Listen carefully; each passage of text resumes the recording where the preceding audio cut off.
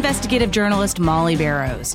For years, I've covered the stories that made headlines in Northwest Florida and all along the Gulf Coast. Murders, missing persons, and mysteries of all kinds. These cases are far from over for many victims because the full story has yet to surface. Join me for Gulf Coast Confidential, where I dive into the saltier side of the South and expose the lies, greed, and corruption that often weighs down the truth. It's time to turn the tide and get a shot at justice. Hi, I'm Molly Barrows, a longtime reporter in Florida's Panhandle, and welcome to my investigative series, Gulf Coast Confidential, where we dive into the saltier stories that surface in Northwest Florida and all along the Gulf of Mexico. My co-host, as always, is Pam Hill. Pam, thanks for joining us. Thank you for having me. Of course. And if you're not familiar with Pam, then you need to check out some of our other episodes like Mommy Killer 1 and 2. Pam's sister was killed by her son, Pam's nephew, on Christmas Eve of 2013. She's a pharmacist, a grief and loneliness researcher, and because of her experience, she has a unique perspective on a lot of these cases we talk about here on Gulf Coast Confidential. And in this episode, called Dealt a Deadly Hand, we're talking about the murder of a young Pensacola man that hits especially close to home, not only because he lived here along the Gulf Coast, but I knew him, as did a lot of folks in the Pensacola area, because he had been a reporter for the Pensacola News Journal. He was known for being a lot of fun, having a generous heart, he cared about people, and two twin brothers took advantage of that kindness and eventually murdered him over valuable fantasy trading cards. So it's hard to believe that somebody would kill anyone for any reason, but certainly over trading cards, as we talk about with so many of these cases, it's just selfishness. Yes. Mm-hmm. But here's a recap of what happened. In 2012, Sean Dugas was beaten to death with a hammer at his Pensacola home. The men convicted of killing him were twin brothers, 31-year-olds William and Christopher Cormier. They knew Sean, and Sean had in fact let them move into his house because they were struggling for money, and he lived with a neighbor while they were at his home. But that was not enough for the Cormier brothers. The twins wanted everything that he had, and they took Sean Dugas's life to get it. They ended up encasing his body in cement in a plastic bin they bought from selling Sean's things. So basically, Sean ended up paying for the very plastic bin and materials that they would use to bury him. And they did, in fact, take him all the way to Georgia, 50 miles north of Atlanta, where they buried him in the backyard of their father's house in Winder, Georgia, which is where investigators later found his body. The main motive for the murder seemed to be selling Dugas's valuable collection of, quote, Magic the Gathering trading cards. In fact, it was mutual interest in these fantasy cards that is how Sean Dugas and the Cormier brothers knew each other. They both went to a comic book shop in Pensacola where Magic the Gathering was played. Dugas and the Cormier brothers apparently knew each other through that comic book shop, and it was estimated that Dugas's collection was worth anywhere between $25,000 to $100,000, according to official estimates. And according to the arrest report, the twins sold some of those cards to dealers in Florida, Georgia, and Tennessee, including one called the Black Lotus, which was estimated to be worth about $10,000. So, Pam, this is just one of those cases I feel like that shows just how much of an impact the victim in this case, Sean Dugas, had made on his circle of friends and family, because if it wasn't for their concern about him, the Cormier brothers could potentially have gotten away with it for a lot longer than they did. Oh, yeah. They would have gotten away with murder. So Sean and the Cormier brothers knew each other from this comic book shop, and he had been a reporter from, I think, 2005 to 2010. So this is just a couple of years after he left the Pensacola News Journal. But he's still that same gregarious, nice guy. And I think these guys had sort of been down on their luck. And, you know, you put yourself in other people's shoes. If you're not a murderous individual, you would never dream in a million years that people who you have things in common with would have those sorts of tendencies and traits. So unknowingly, he invited these homicidal people into his house, but they had built a relationship based on mutual interests. And some of that was just hanging out and having a good time. Right. At the card shop. I've been in a card shop before. I don't know why. I guess to buy a comic book for somebody or something. And I always will see these boys mostly sitting up at a high table playing these cards. And I'm like, well, that's so fascinating, you know, but they love it. And so they're up there, and I can imagine you got like people, okay? So just one day they're at Sean's house, and Sean has a regular little house. I don't think it's anything overly big, but there's his bedroom, and then there was an extra room that they called the smoke room. And so the more dominant of the twins.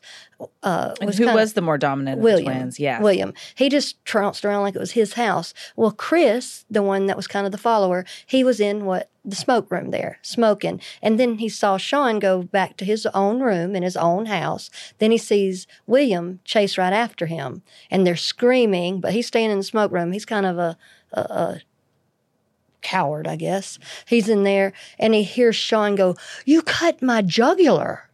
Okay, so then he comes out of there and bleeding, and then William's chasing after him, and Chris is paralyzed in there smoking, in there. He can't believe what's happening, and William follows him out into the garage and beats him in the head 13 or 14 times with a hammer. Unbelievable. I did read where Sean was desperately trying to get away. It just hurts my heart. Right, in his own house, down his own hall, past another person in another room smoking, whatever they're doing. I call that cowardice. And then the man beats him in the head with a hammer in his own garage. Done. And then they lived there at his house for several days, correct? Yeah, they did. And see, through all this, Sean, before all this happened, Sean and this bunch of magic card guys are just people like him. I figure he's a tree hugger, granola eating, Birkenstock wearing, nice guy. Okay? That's pretty much him, yeah. Right, okay. On Pensacola Beach. That's the good life, okay? So Mr. Good Life, he's having a good life, okay? He's a happy person out there. Well, he gets in an argument with one of his buddies, and it turns into a fist fight. So the buddy pops him in the jaw, and he ends up having to have his jaw wired shut. So he has a friend named Patricia Burke, and she kind of took Sean under her wing and said, we're friends. I need to kind of work harder at being, we all can work harder with our friends. And she said, you and I, let's have lunch every Monday. And he liked that. He enjoyed her company, not for anything else other than, I think, academic, interesting, whatever like Having that. somebody care about you, yeah. And she was predictable, and she showed up. Well, so she doesn't hear from Sean. He's not answering her calls and stuff, so she goes to his house. Well, this is after those brothers William had killed him, and so they tell her something like, he's at Walmart, or he's not coming back, or something like that. And she gets a little bit curious, but she doesn't push too much. And in the time being, she has received a call from an unknown number. And so somebody didn't answer, and somebody wouldn't answer when she picked it up. And that's important because it plays later in the course of doing things. So there they are. They're trying to figure out how to clean up this crime scene. How to sell his things How to make sell money. his things, the things he shared with them. And you're right, these cards, even the weird cards, the one that were miscut, or these cards, they would pay great amount of money for the author or people to what they would call alter the card. They might withdraw like a Snoopy on it or something ridiculous, and it just made the value up. And Sean Dugas, his collection was epic in the state of Florida. He had the top 3. He was in the top 3 of Magic the Gathering cards. So that's pretty impressive. Yes. So his cards, he didn't sell a lot of them, but, he didn't need the money. He wanted to keep them. But sometimes he would sell them. And that's important later on, too, because that's what links these brothers to Sean Dugas. So who actually called the police that he was missing? Patricia called because she had come over there. A neighbor saw them doing all this moving around and clearing out his house. They paid someone to come cut the yard, like $140 to move stuff around. They went right up near somewhere on Creighton or probably Davis to get a U-Haul. And in the time being, they were selling off bunches of his cards instead of being wise about it and selling it off for the real value. Like a card that was maybe worth $60,000, they probably got like $600 for it. Quick cash. Yeah, quick turn. And they were selling them in bulk, which you don't do that with collectibles. It's a warning. Exactly. But these people didn't care. There was one card dealer, I think his name was called Hot Sauce or something like that. Hot Sauce benefited from all this because he had the cash to give it to him. Well, in the time being of their little murder spree, they had bought a car. Their spending spree post-murder. Exactly. Yes. And they'd gone up to see their daddy and to take their dad knew they were bad boys, and he knew they were F-ups, and he knew that they were up to no good all the time. That's what was so terrible. I mean, among many, many reasons, but, murdering him, and then they stick his body in the fetal position in this plastic bin, and they pour cement on there to, make sure he's entombed, essentially encased. And I think there was some foam, and then they put a tarp over it and bring it up in this U-Haul, and the dad testified later. He didn't realize that they had a body, but he said there was a terrible stench. The moment they opened up the door, he's like, my God, I thought it was a dead dog, but in fact, it was a dead human being. Yeah, and they even told him it was a dead dog. He said, what is that smell like that? And they said, oh, it's a dead dog, a dog we hit on the way up here. We thought we'd just bring it with us so we wouldn't upset anybody. I'm like, that's not even a good lie. Well, the fact that his dad didn't follow up on that. He didn't want to know what they did because they went up there, and then that weekend they all go to Dragon Con. We have Pensacon here, and it looks fun for people that are into all that. Kind of and I mean, people really enjoy it. If we're not in it, we don't have the appreciation. But I like that the people enjoy it. It's a thing. It's a thing. A lot of people do, right? It's a thing here in Pensacola, and so they take him to Dragon Con, and he's like just happy enough just that they're acting semi-okay. Well, when they go back up to his house after they've got Sean and the U-Haul and everything, they just immediately in the daddy's backyard digging a deep hole right in the backyard. Daddy doesn't go ask, hey, what you doing, or this, that, and the other, for a fire pit and digging at night, okay? And so they do all this stuff. And Sean, like you said, he is in this like storage bin, like you put Christmas stuff in and stuff like that. And they had left him in that garage for 3 days at his own house. And so they were just so cruel. And not only was he in the fetal position, he was on his knees in the fetal position with the foam and the concrete. And they'd thrown a handful of air fresheners in there they got from Walmart and sprayed with some Ozium or some of that stuff.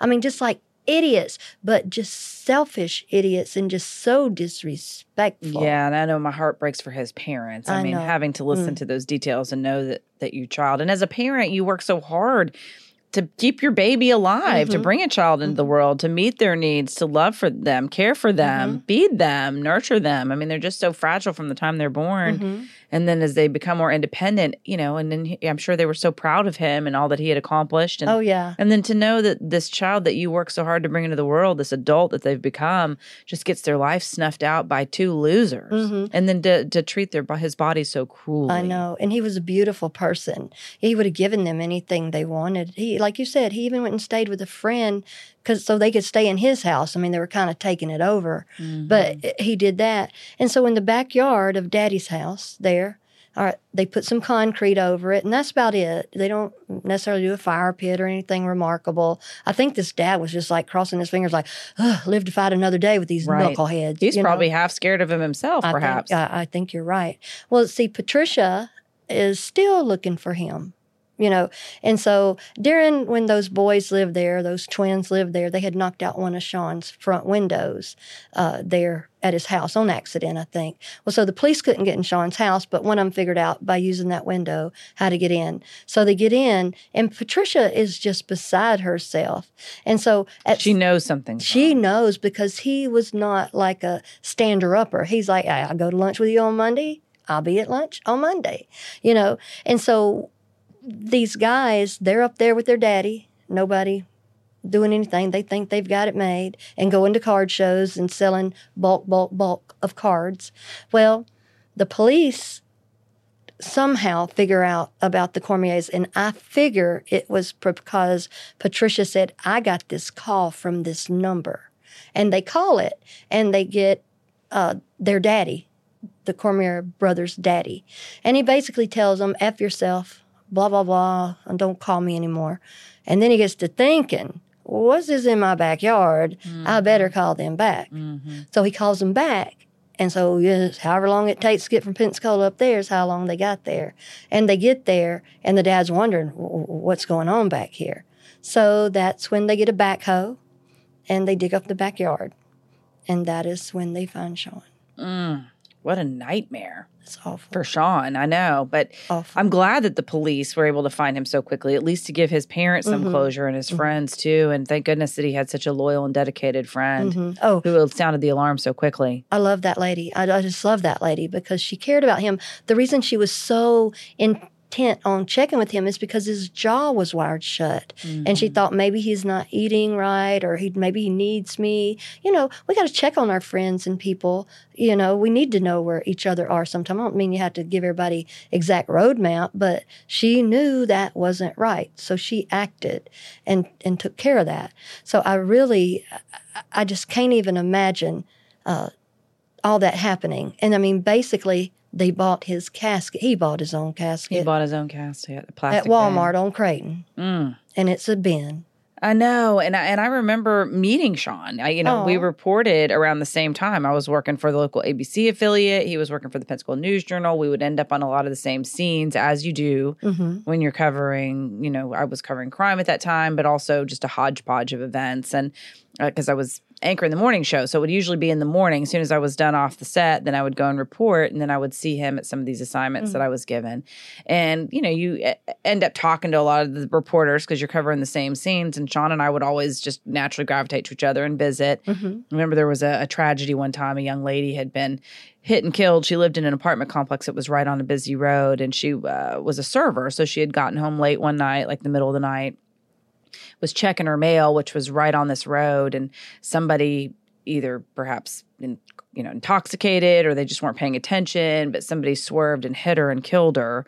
And as far as I know, to this day, that's never been solved. But we were there getting video of the scene and trying to talk to neighbors. And I remember a relative of the young woman came out and was yelling at my crew in particular, myself and the photographer, because sometimes people are just upset and it hurts. Yeah. And you don't, and the idea of having media there, it seems like a voyeur. Yeah. We were in a place where we were legally allowed to be. It certainly isn't the first time I've been yelled and screamed at, but it was nothing I took personally. I understand. Yeah. But there's a lot of times too when families do want to talk, they do value the media being there.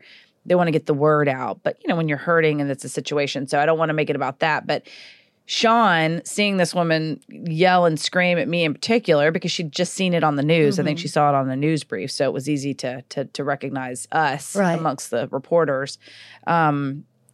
Sean walks over to me. He's like, well, at least you got a little more information out of that, because she was yelling something in particular.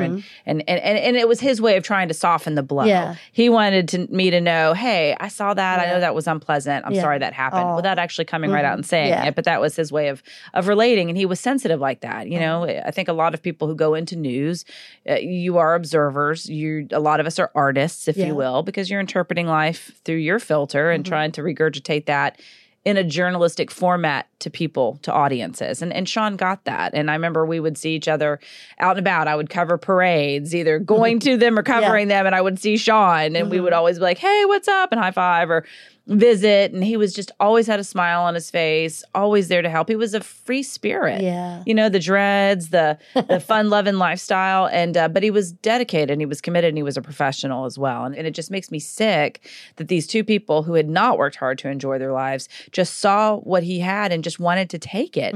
And through no fault of his own, they mistook his kindness for weakness. And ended his life for it. And the trial I thought was interesting too, because the brothers turned on each other. They did, yep. And you know what? I tell you all the time, my sister Tricia, she has a saying. It says, one dog won't, but two dogs will. Even if one of them's not participating, the other one, but this is what I get upset about with the bystander effect. I mean, why he cut his throat in his own bedroom. He could have stopped his brother, or at least mixed it up with him, or at least would have been 2 against 1, even though Sean was, hurt. I just don't understand this. Well, didn't know what to do. He's a big old Bubba. What I'm supposed to do? Right. And at first, I think he denied even seeing anything at all. I think Chris Cormier was basically saying, well, my brother handled everything. He said Sean left, that he wanted to leave Pensacola, and we were selling this stuff to help him out. So I was like, Yeah, you were there. He was in the smoke room, and that's the research I had done, that room. You didn't go back to Sean's room without passing the smoke room. Nothing in there, just standing there smoking. I mean, we have one of those in pharmacy school. We call it the choke room. People in there smoking all day. They see everything from the door to the other doors. But I just really think that with Sean, he was raised right. He had some privilege, but he wasn't throwing it in their face. He shared it. He gave it to them. And then they turn around and kill him for it? I know it's sick. And then they want to tell, Christopher Cormier told the jury that they were selling those things. His brother told him they were selling Sean's things to pay off Sean's debts. But the truth is, it was their own debts. Right. He didn't have any. He paid his bills. And you know what?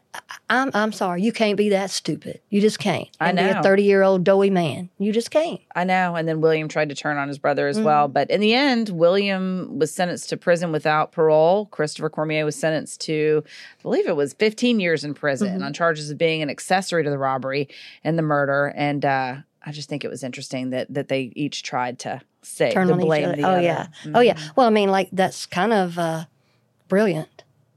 I know. It is. Kind of smart. And Chris even kept it up to the end saying, or maybe it was William, but William was saying like, oh, yeah, when my dad and my brother were digging a pit in the backyard, I thought it was for a barbecue. Nobody is that stupid.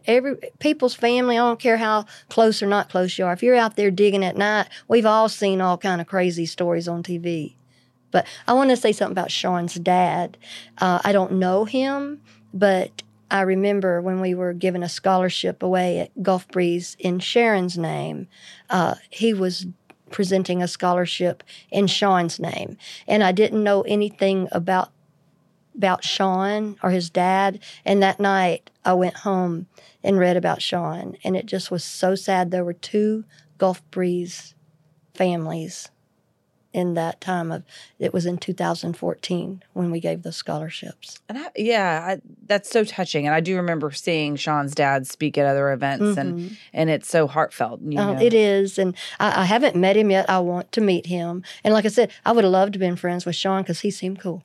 Well, and absolutely he was cool. And it's a terrible club to be in when you've lost someone to a violent crime like that, because you do want it to mean something other than just to be remembered for this horrible, violent thing that happened to them, really beyond their control. And you don't want to be a person who's defined by being a survivor, defined by being the parent of someone who met this cruel end. And I feel like in so many cases, including yours, you're looking for a way to take this tragedy and use it to help others. But in some ways, it's just like you have to relive that pain. But the truth is, the pain never goes away. It's always there. No, it never goes away. And people say, well, time heals all wounds. It doesn't. Time goes on. It just becomes easier to live with the pain. You learn how to cope, and you learn what your initiators or triggers are, and you learn who to be around and who not to be around. And the biggest part of the recovery, in my opinion, is to get outside of yourself and give back. And that's what his dad did. And that's what you're doing too. Another reason why you're involved in this. What are some of your takeaways? And I am happy, by the way, for his parents, because I think they did ask the court for the maximum for both of them and they got it. But 15 years goes by. Oh yeah, it does. And eventually that brother may be out. And if I'm Sean Dugas's parents, I'm like, does he have to? Oh yeah, they'll be like us. They'll be somewhere every 6 months saying no. That's not going to happen. Well, that's different because he's found not guilty by reason of insanity, Brandon, and so his case comes up but eventually he will potentially be out. If he's served a sentence and then he'll be out. There is no option of 6 months getting out. You're just out once you've served your time. Yeah, so I do feel bad for his parents at some point, but we'll see what happens if he even makes it. A lot can happen between now and then. It's just amazing. And I put some blame on their father too. He knew what was going on. The Cormier's brother's father. Yeah. And so what are some of your takeaways from this? My takeaway is that, you can almost be so heavenly minded that you're not earthly good, and that I think about that and say, how can that be? Look, this man gave them their house. He let them enjoy a hobby that they probably couldn't afford, and this, that, and the other. And I don't want people to go around going, I have to stay guarded my whole life in case somebody does. I just feel like stay in God's graces, and we pray about things, and we live in a fallen world. We all have free will, and there are some people that do horrible things. I know. And when you don't think that way, when you're not that kind of person, when you don't think, like, how can I use and abuse someone? It doesn't cross your mind that somebody could have that kind of a motive in their heart. It is interesting to me, though, that he was concerned enough, if you will, that he moved in with a friend. And I'm sure he didn't fully realize what he was dealing with. But it goes back to trust your gut. You know, if you do have any indication, sometimes maybe it's better just to go ahead and err on the side of caution and kick people out of your life who are using you. Yeah, move but I on. think he was just such a generous heart. It just didn't cross his mind. I thank God for Patricia Burke in his life. And maybe that's a takeaway. We all need a Patricia Burke and like Sean's daddy in our life, you know. And I think about a lot, think at least we had our loved ones as long as we had them. And I thank God for that. So, I mean, you almost have to take the tender approach because we can't get them back. He didn't do anything to deserve any of that. And so it was just some horrible, horrible people. I know, doing horrible things, but at least they were caught. I'm so thankful that they managed to find him and his parents could give him a decent burial, Yes. and that they continue to keep his memory alive in the ways that they do, and so that he's remembered for the positive and the contributions he's made to this community. But anyway, Pam, thank you so much. Thank you. And I appreciate you joining us too. That's it for Dealt a Deadly Hand. Thank you for joining us for this episode of Gulf Coast Confidential. I'm your host, writer, and producer, Molly Barrows, with co-host and researcher Pam Hill. And a big thanks to our director, editor, and production engineer, James Roy. You can listen to more of Gulf Coast Confidential and our conversations wherever you listen to your favorite podcast. You can also watch on the Gulf Coast Confidential YouTube channel. Don't forget to like and subscribe to that. And of course, speaking of that, we want to give you a little something for paying attention and being a loyal Gulf Coast Confidential fan. Pam, what's that? Tell them what they could win. What can they win? Okay, Vanna. We have a little Tervis tumbler. This one's got the Pensacola beach ball on it. What we're going to do, if you go to Molly's page, Molly Facebook Barrows, page, right? A journalist. Go to mine, Pam Hill Pie, and just when we post the podcast, either like, comment, and share, and then we'll go through there and we'll put all of the names in a little bucket, and we'll pull a winner each week. Absolutely. And if you like and subscribe and comment on our YouTube channel as well, the Gulf Right. Coast Confidential YouTube channel, you'll also be in for the drawing. So we do love our Tervis tumblers and highlighting Pensacola Beach. Subscribe. I can't even say it right. I thought it was hard. I used to think it was hard to go to podcast, but it's not hard the way that ours are set up, the way you got ours set up. Yes. You can go to YouTube and subscribe. It doesn't cost anything. And you can go to Buzzsprout and all the others too, but it keeps a catalog. And then that way you can just listen to the next one. That's exactly right. Yeah, and they're on all sorts of platforms. Yes. Apple carries it, Spotify, all the big ones. So anyway, wherever you listen to your favorite podcast, you can definitely hear it. And we thank you so much for doing that. And hopefully you'll participate and get a chance to win this precious little tumbler. So anyway, thanks again for joining us, and we'll see you next time.